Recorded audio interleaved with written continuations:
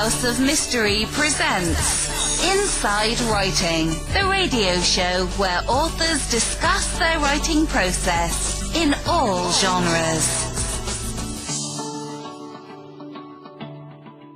You are back in the House of Mystery. Am I alone again? Are you sleeping again? I was taking a nap. I'm sorry, Al. Well, I saw all that. Oh, I see all that kung fu stuff you were doing on Facebook. Like, what? I mean, trying to be manly or something? Like, what's going on? I'm trying, man. Oh, holy cow! I mean, you see all the comments. You know, all these people were impressed. I know they're impressed by just. Well, you could even do a whole twirl around there and not fall down. This is like I thought it was Steven Seagal for a moment. Yes. I thought he was like he making a comeback. Mm-hmm. But then then I realized it was Queen Latifah. They just close in on the fists, and the foot. That's it. That's it. That's all they do for me. It's all smoke and mirrors. Yeah, well, that's all it takes nowadays. We have the technology, like the $6 million man. Absolutely. Well, that was great. I was pretty impressed. I had to take a nap after that. I'm sure you did. Holy cow! I realized how old I was. Holy cow! Anyway, well, in the house, who have we got in the house today? We've got something pretty exciting. Let's see. We've got an author and a lawyer. So we've got to behave ourselves. Get sued here. So Robyn Gigl, thank you for being here. Oh, Al, thank you for having me. It's a pleasure to be here. We'll see if you say that at the end of the show. I'm sure I will. So Robyn, now, wow, so your new book, By Way of Sorrow. Now, this is an Erin McCabe legal thriller. There's a lot of parts to this book to talk about. First of all, that's a unique name. I really like the name of the book, the title, By Way of Sorrow. So is that significant for you? Yes, and I will openly confess that I stole it from one of my favorite songs, a song by Way of Sorrow, which was written by Julie Miller. The version that I really like was done by 3 singer-songwriters who perform under the name Cry, Cry, Cry. But the song truly spoke to me. It's about getting to a place of acceptance and joy, but you go through sorrow to get there. So that's what spoke to me. Well, it's interesting. So obviously there's a lot more to the book than just the legal thriller or the story involved. This has a lot deeper of a meaning then. Yes, it's a legal thriller, and that's the purpose. I want everybody to read it and enjoy the thrill part of it. But it's a story with 2 transgender women who are the main protagonists in the story, Erin McCabe, who is the lawyer, and her client, Sharice Barnes. And so it's my hope that in addition to writing a really interesting and exciting legal thriller, that as people read it, they will get a greater understanding of what it's like and what it means to be transgender. Well, now that's interesting. Now, now getting this book published, is it an uphill climb when you have your main characters, let's say, or the main people in your story being transgender? Is that sort of a harder thing to sell to a publisher? Al, the honest answer is I'm not really sure. By Way of Sorrow is my debut novel in terms of being published. I had written an earlier novel that I finished probably in 2014. We got an agent. We started trying to sell it. It also had a transgender main character, and that book didn't sell. But I don't want to blame it on the fact that it had, a transgender character as the main protagonist. I just don't think it was as compelling a story as it could have been. I look back on it now, and I actually say thank God it didn't sell, because it's not as good a book as By Way of Sorrow is, or at least, as I view it. And I guess in that sense, I wrote By Way of Sorrow, got it to my agent, and within 3 months it was acquired by Kensington. So it wasn't like I had a tough slog trying to sell By Way of Sorrow. So that's why maybe I'm not the best judge of what it's like for other authors in terms of trying to get a book published with a transgender character. No, but it's important because you've done it. So, and that's good to hear your story. It's an Erin McCabe legal thriller. So who is Erin McCabe? And how would you describe Erin to the listeners? Erin McCabe is a 35-year-old transgender woman who is a criminal defense attorney. And she is partners in a law firm with a gentleman by the name of Dwayne Swisher, who is a African-American former FBI agent. And Erin had transitioned 3 years prior to this story starting. So it's not a book about Erin transitioning. It's not a story about, what someone goes through when they go through the gender confirmation process. But it's a story of two women who are on the other side of having transitioned and what their lives are like, both the good, the bad, and the ugly in terms of the way they're treated and the issues that they have to deal with. But Erin is a very self-assured, aggressive lawyer who has, I like to think, a good sense of humor and is a good lawyer. And that's interesting because you've had a legal career yourself. So, a lot of authors we talk to, especially in the fiction categories, put a lot of themselves into a character. Is there a lot of you in Erin?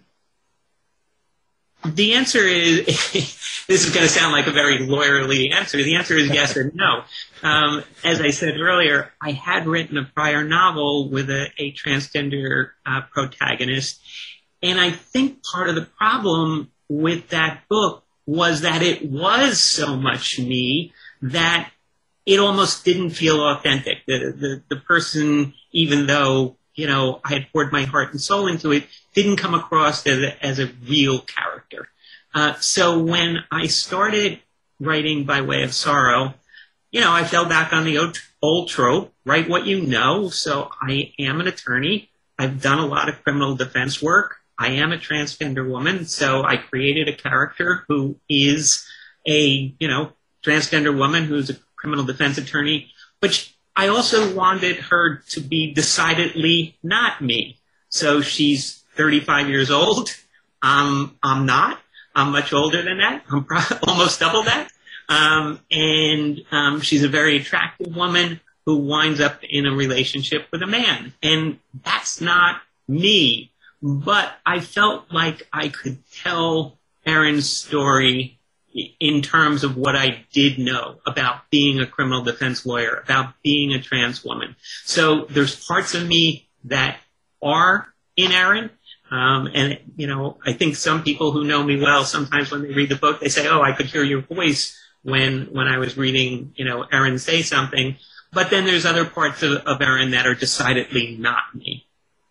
I'm going to ask you something, but before I get into that, what made you decide to write a book like this and a legal thriller? And what was the initiative, or what was the catalyst to make you actually write and put it out there to be published? So I've always wanted to write. I think I started my first novel probably 40 years ago, right after I got out of law school.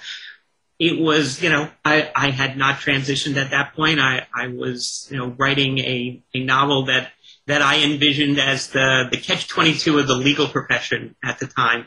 But, a legal career, 3 children, writer's block, all of those things got in the way of that novel ever being completed. And so it's set in a briefcase somewhere, gathering dust, and every once in a while I take it out and look at it and eventually when computers came along, I put it on a word processor, but never finished it. Fast forward to 2011 or so. I have a son, Colin Gigl, who is also a published author, and he got me into doing NaNoWriMo. I don't know if you're familiar with that, but write a novel in the month of November. And we both agreed to try to do it. And so that got me writing again. It kind of got the juices flowing, so to speak. And I didn't complete NaNoWriMo, but he did, and ultimately he took that and did work it into a novel that was published in 2016 called The Ferryman Institute. And I took what I was working on, and that eventually became the novel that didn't sell. But again, just, I was living on my own at the time. My kids were all grown, and I love to write. It's something that I do for enjoyment. I know a lot of authors, kind of cringe when I say that, but, for me, it's fun. And so I don't watch a lot of television. I read and I write. And so once I got back into it, I found that I really enjoyed it. And so when the first book didn't sell, I decided, there were elements of a thriller in the first book that was never published. And I decided, let's turn this one into a legal thriller. And kind of surprisingly, the catalyst for it was To Kill a Mockingbird. And again, I don't want to compare my book in any way to Kill a Mockingbird, but I had reread that, and I was kind of struck by the fact that so much of To Kill a Mockingbird I had forgotten was a courtroom drama. And the courtroom drama revolves around Tom Robinson, a young African-American man in the 30s, accused of molesting a white woman. And I was just fascinated by what was Tom thinking. I mean, what was going through Tom's head as this trial was going on? But of course, that story is told all through the point of view of scouts, so we never get in Tom's head. And so I wanted to write a thriller where we could get into the heads of not only the lawyer, but the woman accused of the crime. Yeah, it's pretty interesting. So you put a lot of yourself into the book, and so you kind of it's sort of a little bit of, I know you have to be pretty brave when you put some of your own personal feelings and thoughts into a character or characters and in a story. How do you feel about putting yourself out there like that in such a social media world?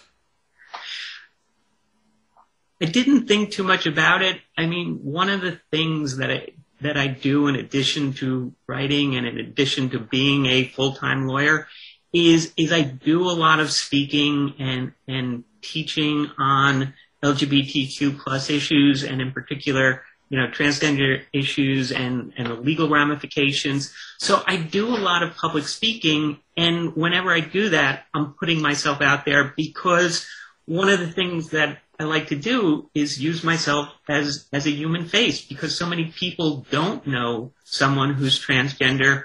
I give them the opportunity to learn about some of the issues through me.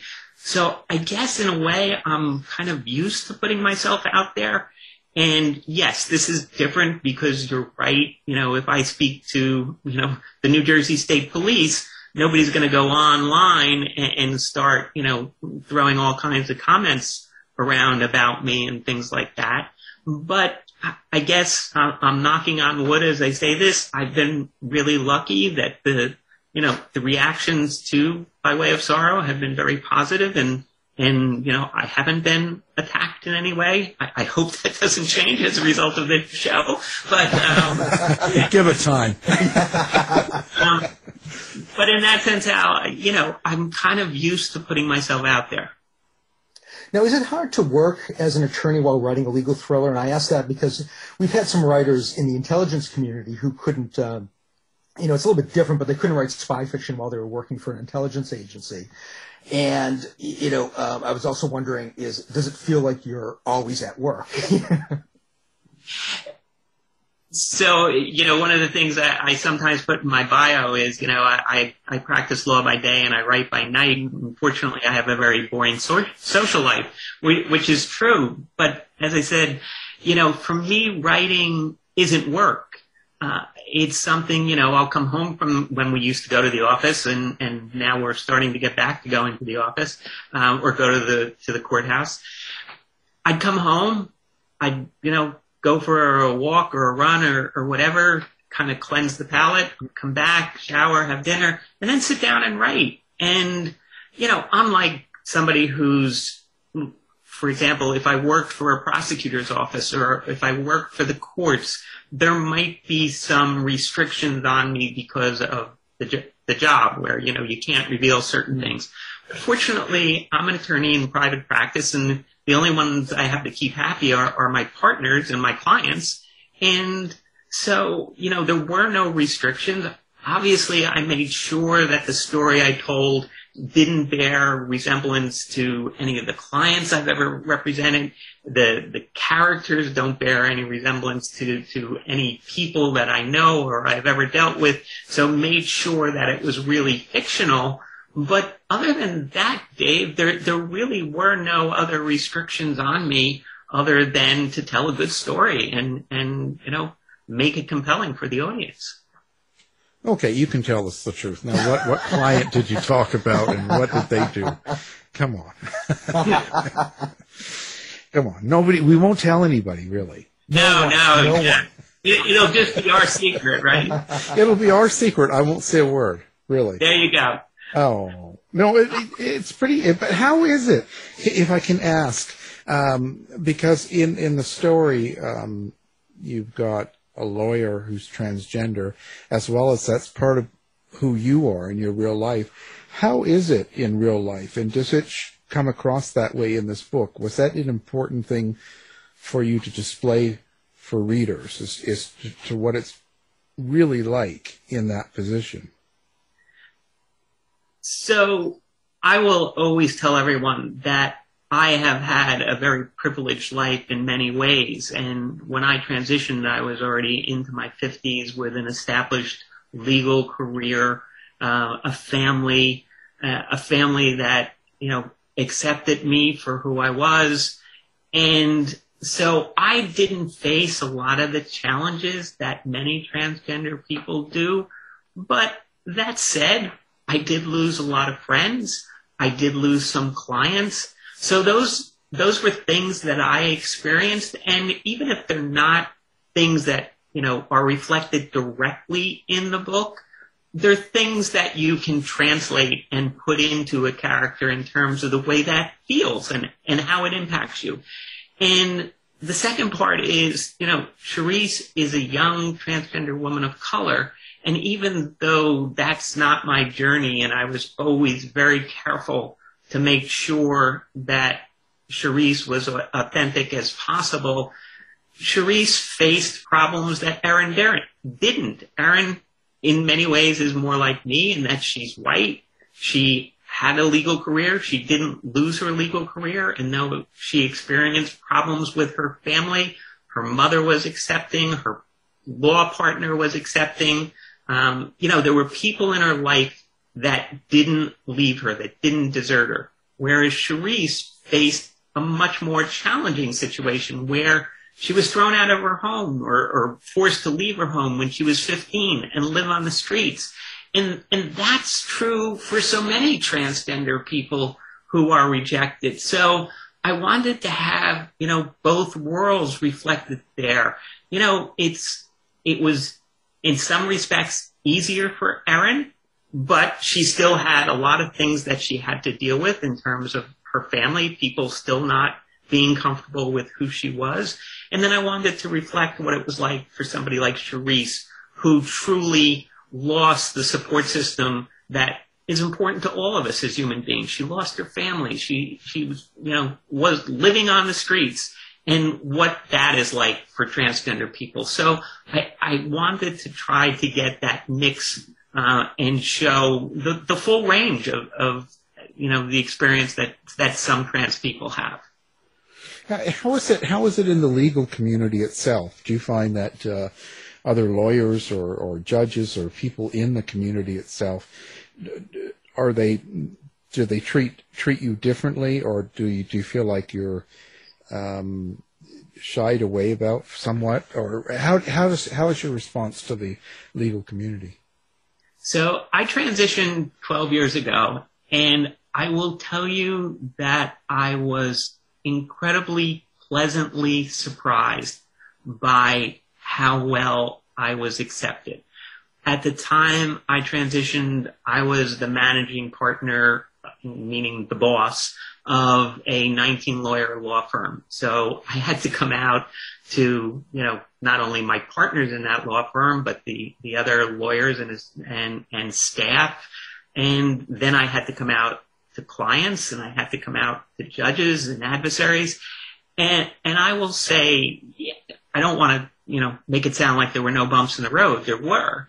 But for the most part, the legal community, the judges, the lawyers who were my adversaries were incredibly kind and accepting. And I always remember there was a case that I was involved in at the time. And, it was a hard-fought case. We were going back and forth, and I took time off. I was out of the office for about a month while I went through the gender confirmation process. And one of the lawyers in the case took the time to write me a handwritten note, wishing me well and hoping that everything, turned out okay and all those nice things. And then ended by saying, but when you come back, nothing's going to change. We're still going to go at it. And that's all I wanted. And it made me feel, just incredibly proud of some of the people in the legal community. And so, again, I think in many respects I was spared some of the things that other trans people have to go through. And I don't necessarily know why. Maybe I was fortunate. Maybe I had the respect of people. I don't know. But, it wasn't without bumps. As I said, I did lose clients. There were lawyers who had referred cases to me that stopped referring cases to me. But for the most part, on the whole, I would say it was a tremendously positive experience.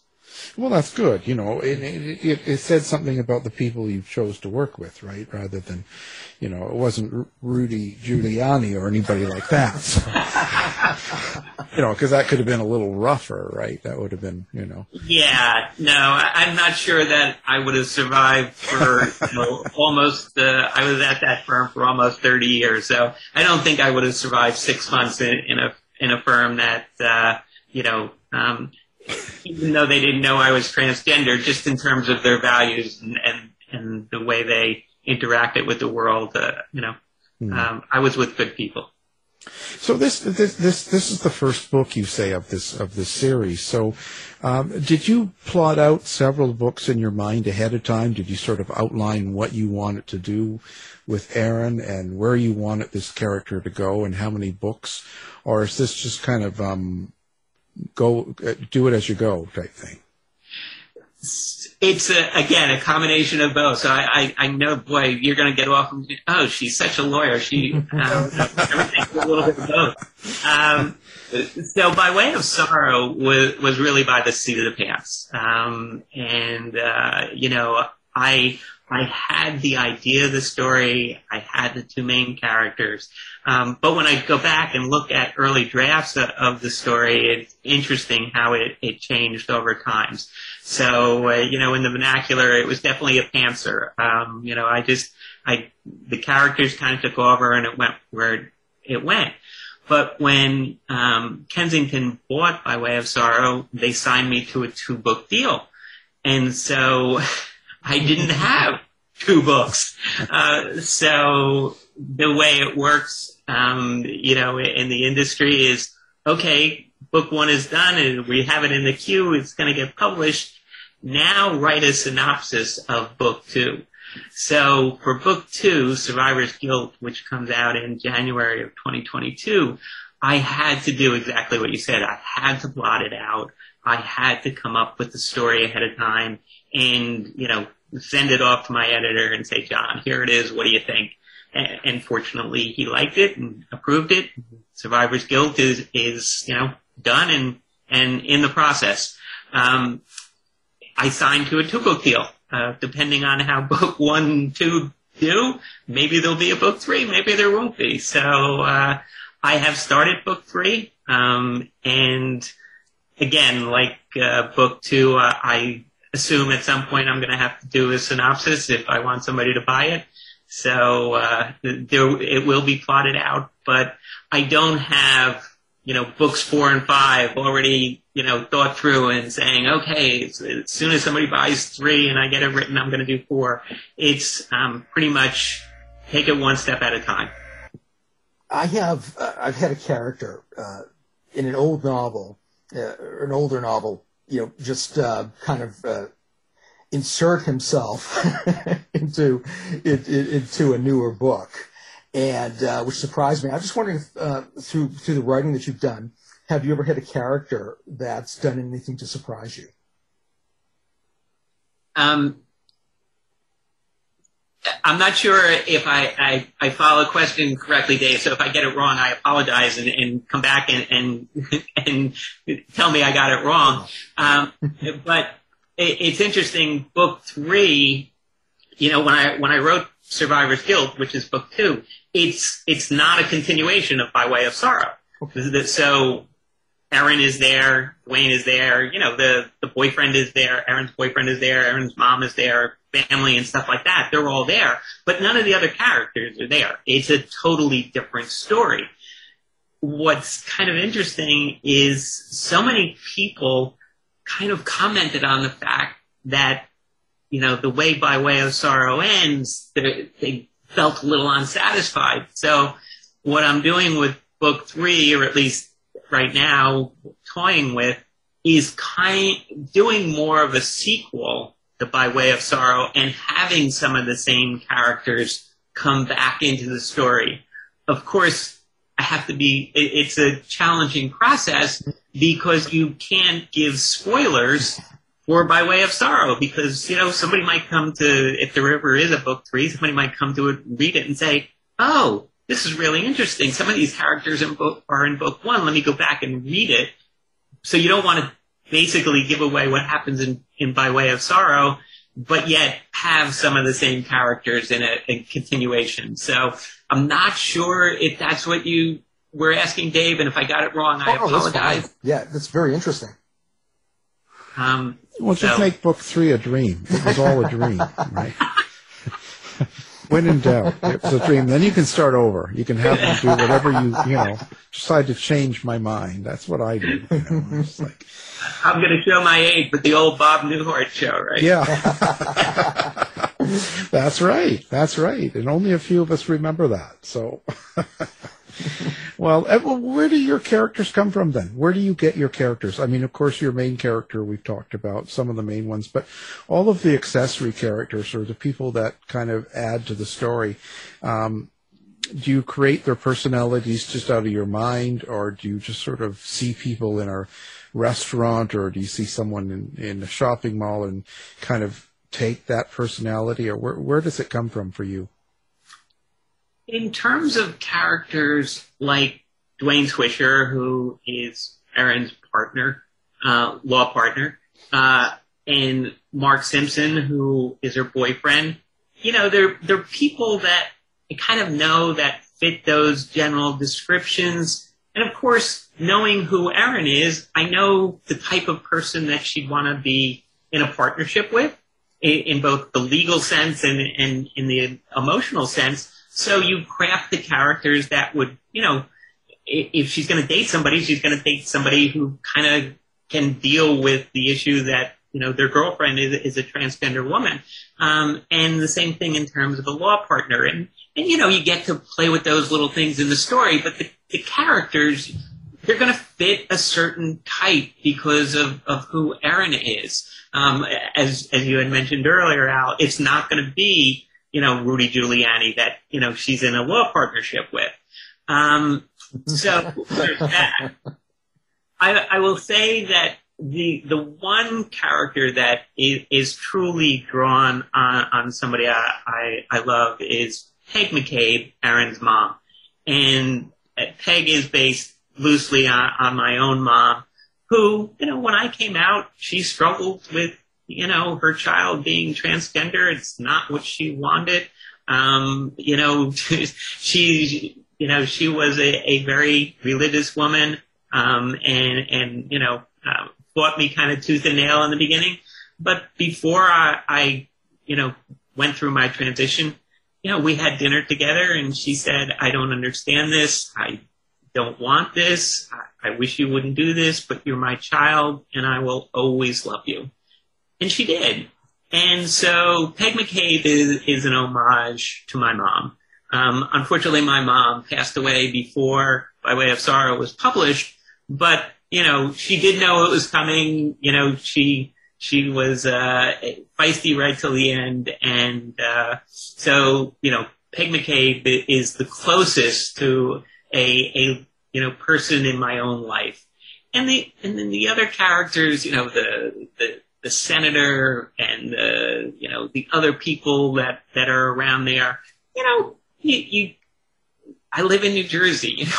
Political corruption is kind of well known in New Jersey. So you take bits and pieces of things and you craft them onto one character, but you try to make the character three-dimensional because you don't want to have comic book villains. You want to have real people with real motivations, and you want the reader to understand what those motivations are, even if they don't agree with them. So again, and in terms of prosecutors and things like that, an amalgamation of people that I've come in contact with over a 43-year legal career.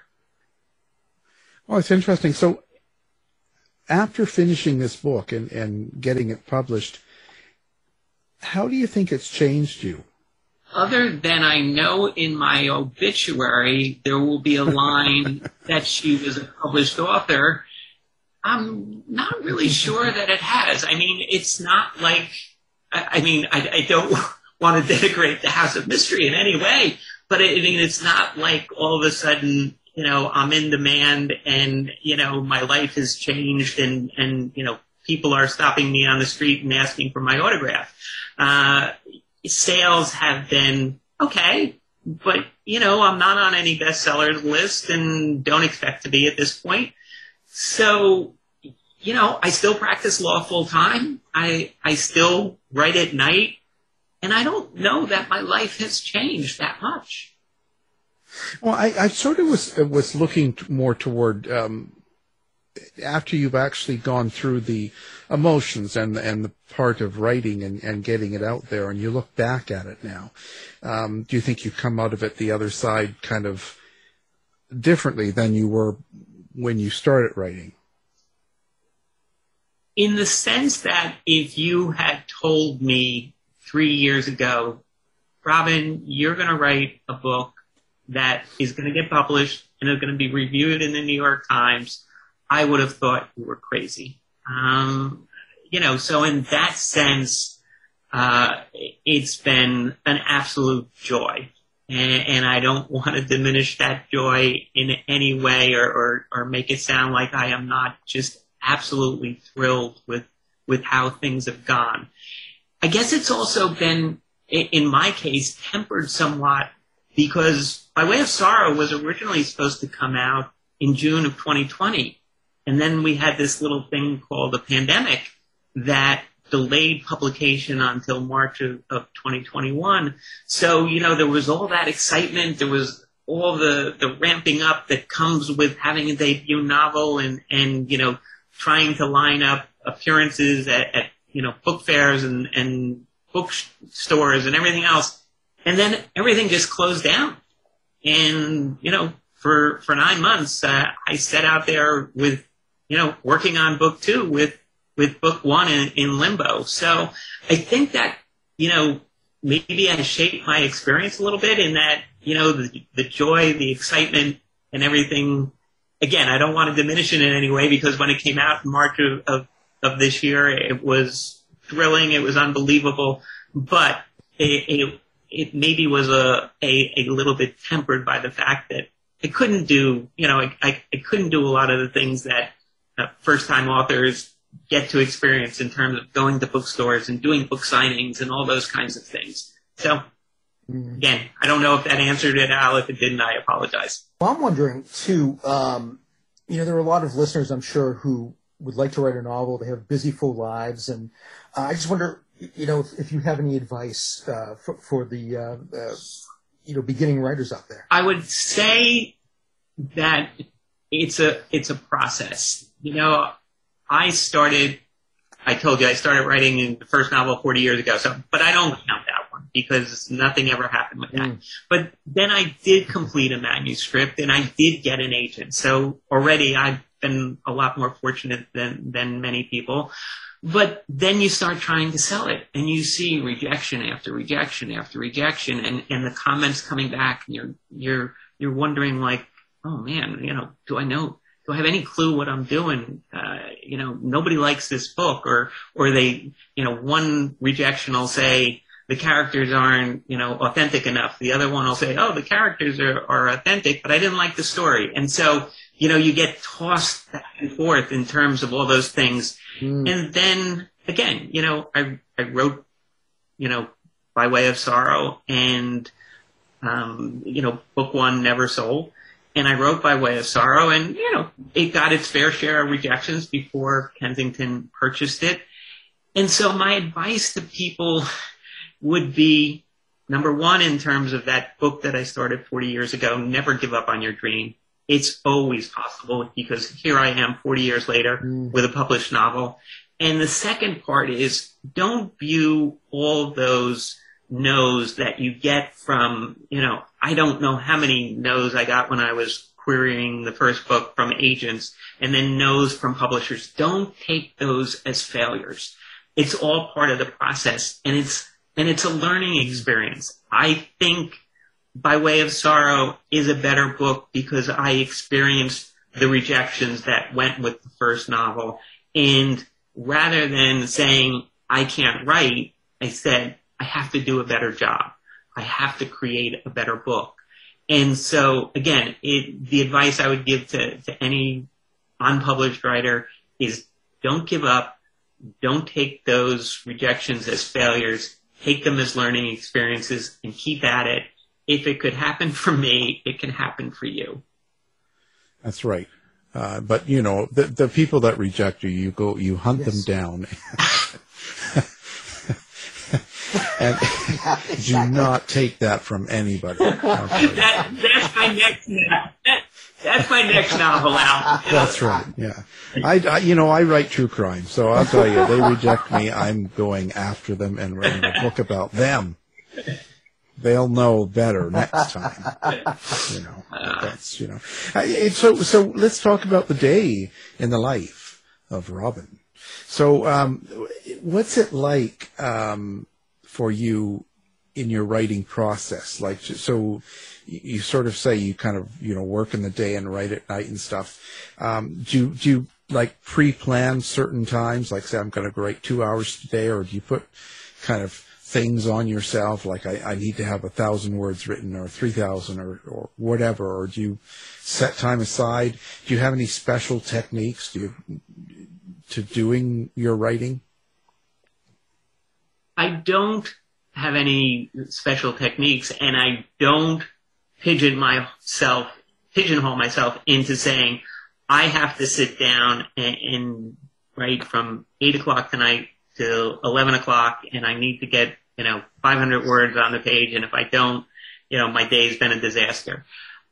Because I have a full-time legal career, my schedule is often in flux. All of a sudden I have a deposition that I have to prepare for.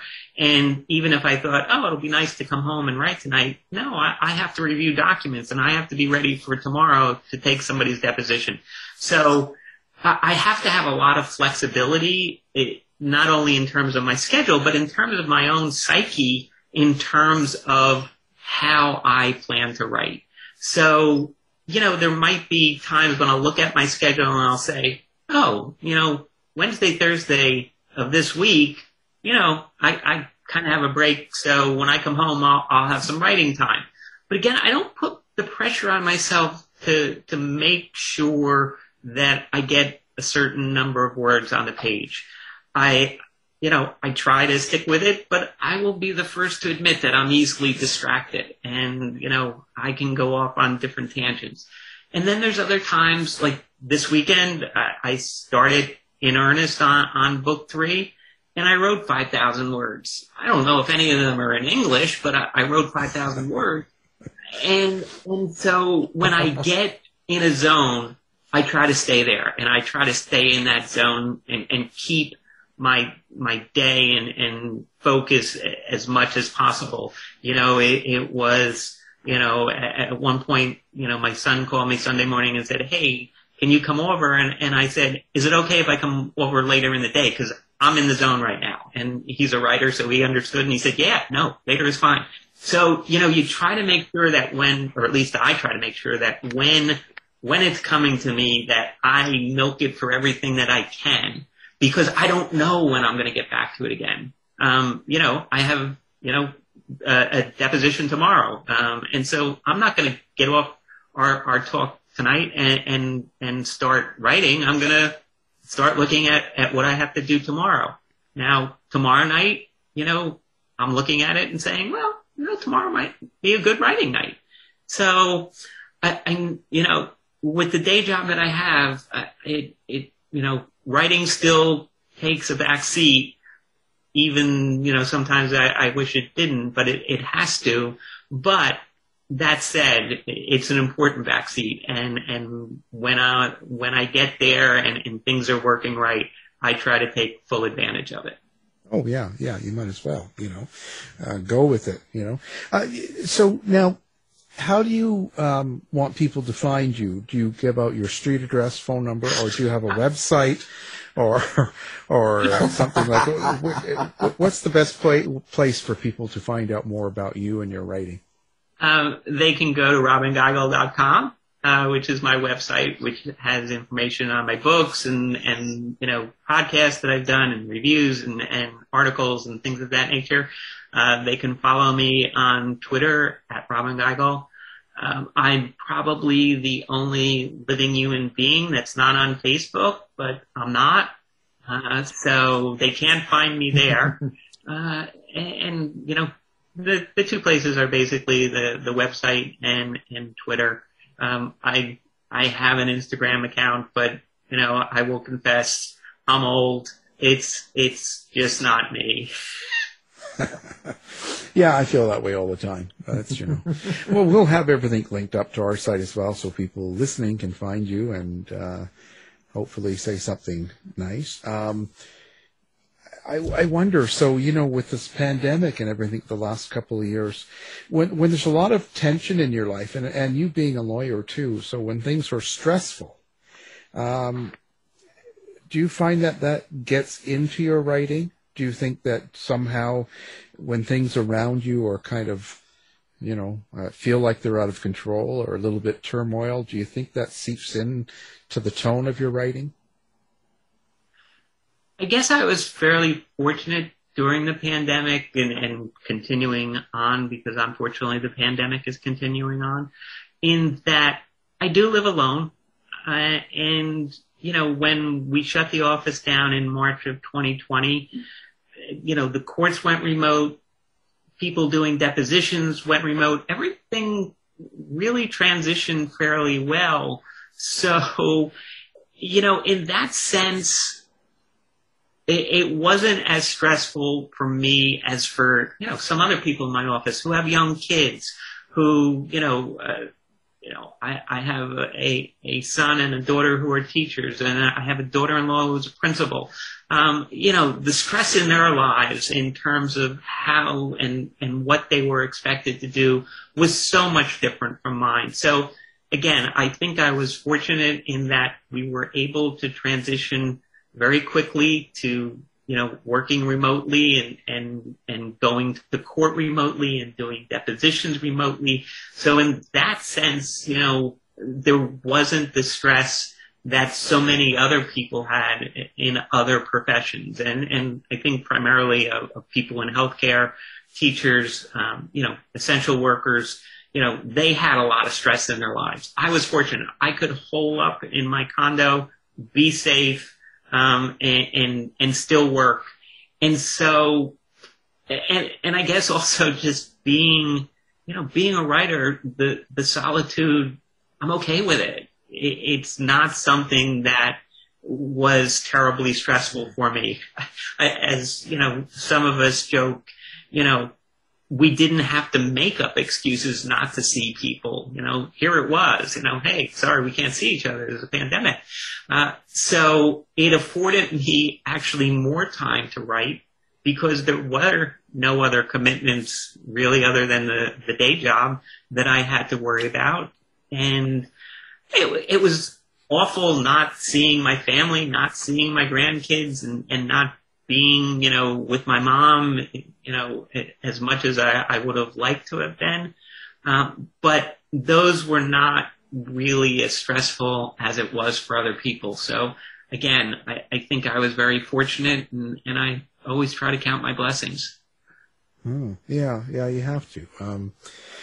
So who are your influences?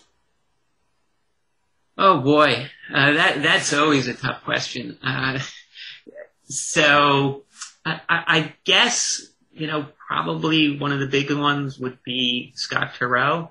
When he burst through however many years ago with Presumed Innocent, that, the way he wrote, the way he took parts of his own life and mixed that into the story, was for me fascinating. But there's so many people, I don't want to sound like I'm shamelessly plugging my own son, but, he has been a tremendous influence on me in terms of, we write very differently, but, watching him go through the process ahead of me, has been enlightening in that sense. In terms of other authors, some of the classic, mystery writers, Agatha Christie, Sue Grafton, just people who I grew up reading and really enjoying, have certainly, I think, seeped into my subconscious, if not my conscious, in terms of the way I write. You forgot to mention the host. I was saving you for last. Now you jumped in. You're supposed to say, and of course, your books are an incredible influence on me. I couldn't get through the day. Absolutely. I don't believe it now. I'm not buying it now. I'm a lawyer. You can't believe anything I say. Well, this is true, right? That's what they say, Maybe you should have your own court show, too, next. Get on there and start doing court TV, You ever thought about writing true crime or something like that? No, I really haven't. A lot of people have asked me about, did I ever think about writing a memoir? And the answer is no. I would never write a memoir. Number one, I don't think my life is that interesting. And number two, a memoir is always one person's point of view, and I never think it's fair to everybody else in someone's life. But true crime, no. I enjoy reading true crime, Al, especially your books.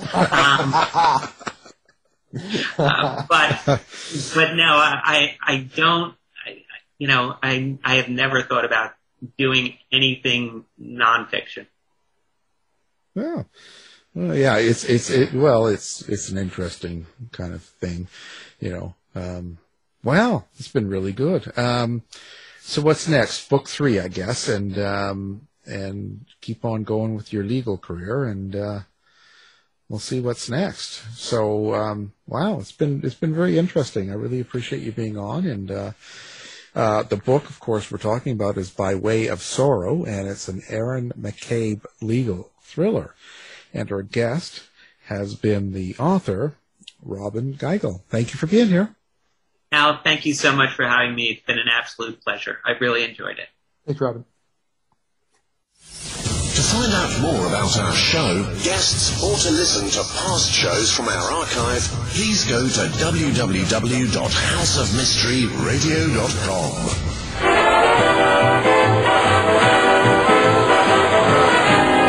The mission has been completed. The end! By George, he's got it! It is the end! I'll see you. If you're lying to me, I'll be back. This has been a production of Something Weird Media.